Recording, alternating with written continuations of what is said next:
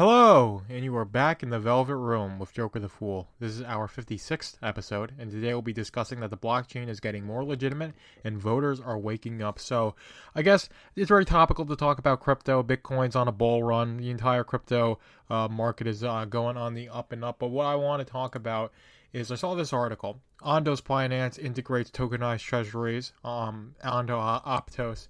That's the basic headline. And this is a very short article. You've got Ondos Finance, which is a tokenized real-world asset platform, has integrated its tokenized U.S. Treasury-backed product, USDY, onto Layer 1 Aptos, which I guess is Aptos' blockchain, which was founded by ex-Meta employees. And it's the latest network to offer Ondos USDY, and USDY is a token secured by short-term U.S. Treasuries and bank demand deposits. So these are basically fiat-based assets on the blockchain. And this is really what I want to get at, is that everyone's going to be talking about how crypto is worth $60,000, it's going to be worth $100,000, and you should have gotten in on it years ago, and crypto is the future because of this, and Litecoin's the future because of this, and the blockchain, and all these sorts of things. But the technology that is the blockchain, in terms of staking, proof of work, NFTs, you have the idea of non-fungible tokens, and all these sorts of things that the blockchain entails in terms of being able to ensure perfect scarcity, with Bitcoin only having 21 million limits, and the mining rate, and all these sorts of things.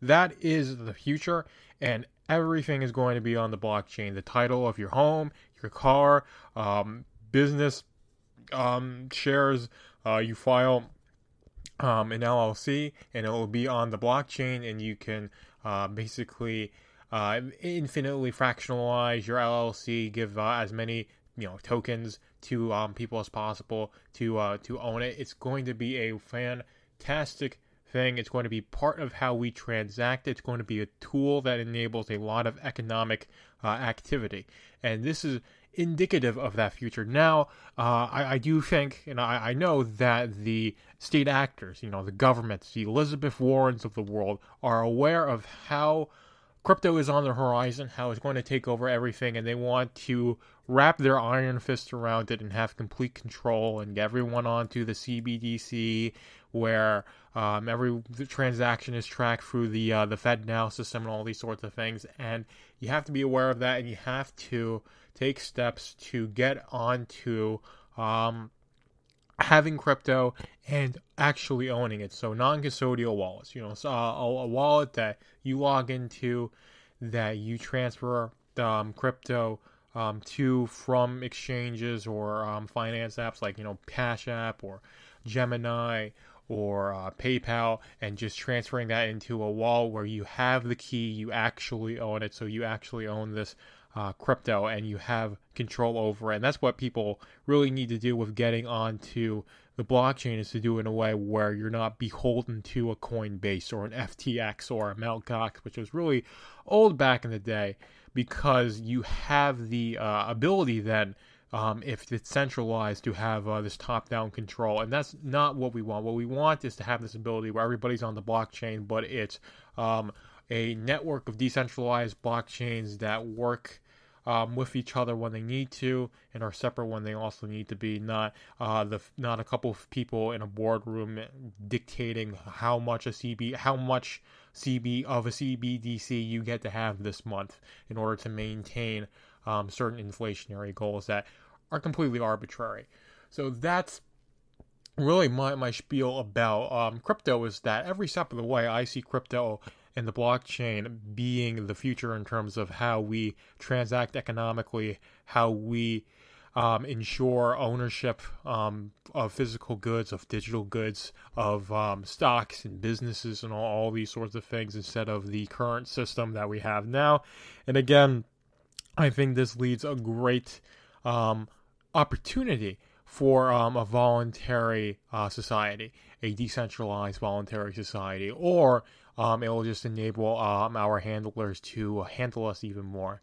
And it's really going to be where the culture is at. It's going to be how well informed people are about this, not buying Dogecoin or the latest meme coin and hodling till you die, or buying a PNG of an ape as an NFT and thinking that's going to be your retirement plan. No, it's the idea that the title of your home can be an NFT and acting accordingly. And it's the idea that you can transact with anybody using Bitcoin or any crypto, and it's basically instant, and it's perfectly verifiable, and it's a medium of exchange that's guaranteed to be scarce and guaranteed to actually exist. That's really what it is. And that's the important thing with the blockchain, is that it's so much more than what the price of Bitcoin is or what the price of Litecoin is. It's the way of the future. And you can either get on board and help build a future that's actually worth living in, or just close your eyes, plug in your ears, and let the Federal Reserve take control of everything. It really is your choice. But I think with that said, we're going to move on to the second topic, and this is with voters starting to wake up. So, of course, you had Nikki Haley losing to literally nobody. People voted none of the candidates above over Nikki Haley in the Nevada primary. And now, similar things happening to Biden. This is from NPR. The push to vote uncommitted to Biden in Michigan exceeds goal. So, 5 a.m. Eastern Time Wednesday, more than 100,000 votes for the uncommitted option on the Democratic ballot have been counted, according to results from the Associated Press. And of course, Biden has the majority of the votes, 81%, so that's 623,000 people voting, quote unquote, for Biden. Then you've got, I guess, two random Democrats, Marianne Williamson and Dean Phillips, getting 22 and 20,000 votes respectively, but uncommitted, 101,436. That's 13% of the vote. That's a statistically significant amount. It's about 1/6 of what Biden was able to pull in for this primary. So this is really indicative that people see Biden, people see Trump, people see Nikki Haley, and think, well, not so much. Trump has got his base, his cult of personality that influences a lot of people to stay with him and stick with him. And of course, Biden is so monumentally bad that there is definitely more people who are being weaponized against Biden because he's got a lot of baggage politically. But anyways, a lot of people see Joe Biden, no confidence in him, will vote uncommitted, more so than the 10,000 that was the initial goal for this. Blew that out of the water. So the idea that Joe Biden is a super popular candidate, can maintain this popularity, is completely false and manufactured. Like, basically, so much of the Democratic platform and party and all of their outreach, a lot of it's fake and manufactured. I mean, a lot of politics in general is just a bunch of photo ops and psyops, really just welded and edited together in a very nice way to make it all seem it's like real and lovely, and like Joe Biden's or whoever has the D next to their name is actually going to save the world and actually knows what they're doing, when in reality they don't. Or in reality, they either have no idea what they're doing or they do know what they're doing, and the destruction of this country is a completely intentional thing, and they're doing it so that way you have to work 60 to 80 hours a week so you can barely pay your rent, and that leaves you basically, your head's barely above water, so they can just take and destroy society, and you really can't do anything about it. And all the while, they'll say, we care about you, just vote for me and I'll fix everything, and then you vote for them, and none of that gets fixed. And I think the wool has been pulled over the eyes of the people enough times, and people are saying, hey, don't want Joe Biden, I'll vote uncommitted. I don't want Nikki Haley, I'll vote none of the above, because Nikki Haley is just a bunch of talking points. She isn't a real candidate. She's not a real person, meaningfully. She's just whatever her handlers tell her to be. And people feel that. People have some sort of awareness of that, whether or not they know it as well as someone like me does, in terms of how artificial, how much of this is. She's just a plant by the the uniparty globalist establishment to try and make sure that Joe Biden's handlers stay in perfect power. The deep state can stay hyper-focused on doing what they're doing instead of trying to take down Trump. that's really why Nikki Haley exists. That's why she's staying in the election as long as she is, when she has literally no chance of winning meaningfully. She's just in there because she's being paid to be there and being told that she has to stay in there by her handlers, and she cares infinitely more about the people calling the shots behind the scenes than she does the average American, and people feel that, and people checked out from that, and people associate that with Joe Biden. I mean, the man's brain barely works, so people know it's someone else running the show, and it doesn't matter if it's Obama in his sweatpants, doing a third term of Obama. That's there's this clip of that people will say Obama and saying Obama is the person. It doesn't matter who's calling the shots and running the scenes. It's not Joe Biden, and whoever it is clearly not doing a good job, and they need to get the hell out of here. Oh, I mean, along with the rest of the federal government, decentralization, abolishment of the government, building a voluntary society. I'll say these things until I'm blue in the face. Anarcho-capitalist, so I don't like voting. I don't think voting is necessarily the most effective thing to do. I'm not inherently against people voting or participating in the system, especially if you're a statist who has good intentions. Most people have good intentions. They want to do right. They want society to get better. And they view the state as necessary in order for that to happen. So it's very much a hard mindset to break. And honestly, it's evolutionary at this point. Thousands of years, a government has existed in some shape or form for thousands of years at this point. So it's really hard to break someone out of the mindset that the state has a right to exist, and if the state doesn't exist, will be, everything will be on fire, or society can't exist at all. That is really it. But regardless of that, people see the way the state is running currently and know that the people who are trying to take control of it are no good. And our voters are waking up to that. Now, I can only hope that really goes to Trump as well, and people's check out of supporting Trump and check out of thinking he's going to meaningfully save anybody when he's not.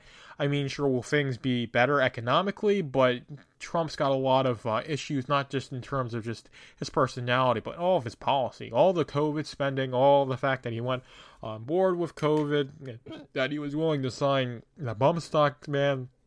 He's not this very freedom-minded person. He wants to do, what works and what's politically effective in his mind. And he's not always the best at that because he doesn't have too much experience being a career politician, which you really need at this stage in the game, especially when you are taking on as much heat as Trump did politically. You need to know how they play, and they play dirty. And he wasn't really equipped for that, and that's why his presidency went the way it did. That's why the 2020 election went the way that it did.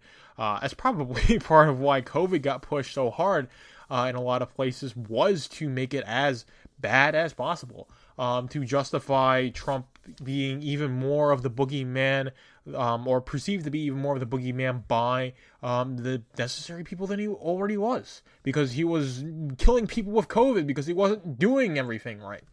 Even though he was fine with Fauci being in there, he did Operation Warp Speed. He did a lot of stuff where that the COVID crowd wanted, and none of it was enough because he was saying, well, we need to open it back up eventually. And you got people who still wear masks. You got people who are still hemming and hawing about long COVID and all these sorts of things. But that's a whole other rant for another day. My whole thing is that every candidate has issues. Every candidate is not equipped to make decisions for you and yours. Only you can. And the more people realize that, accept that, and say, hey, voting for people isn't what's going to fix things. Giving the power to myself instead of voting for someone else to make those decisions for me is what needs to happen. I do think we're seeing this trend where people have some sort of realization of this. Whether I think it's a lot, more subconscious than it being active, but I do think this is a good, positive thing for the culture to see something like 100,000 people in the Democratic primary, even though it is an open primary, but 100,000 people in the Democratic primary in Michigan say, hey, I can't support Joe Biden. I think that's a fantastic thing culturally, and I will 100% encourage it. And I'll encourage those people who did vote for uncommitted in the Michigan primary, if you're listening to this, to think as critically as possible about the state, the government, and the role it plays in your life, and does it really need to play that role? And I think with that, I am going to sign off. I hope you enjoyed this one. I will have another episode tomorrow, Friday, episode 57. It will be a paid episode. So if you love this podcast, you want more of it, I will be doing more of it. First and third Friday of every month. For those are paid episodes. You have to go on my Substack and you have to pay to listen to those episodes. But with that little bit of shilling out the way, I am out and giving you to the outro now. Thank you for being in the Velvet Room with Joker the Fool. Be sure to like, comment, and subscribe, whether you're listening on YouTube, Rumble, Odyssey, or Substack. And be sure to subscribe to my Substack, velvetroompublishing.substack.com, to keep up with Machine to Man and all my other projects.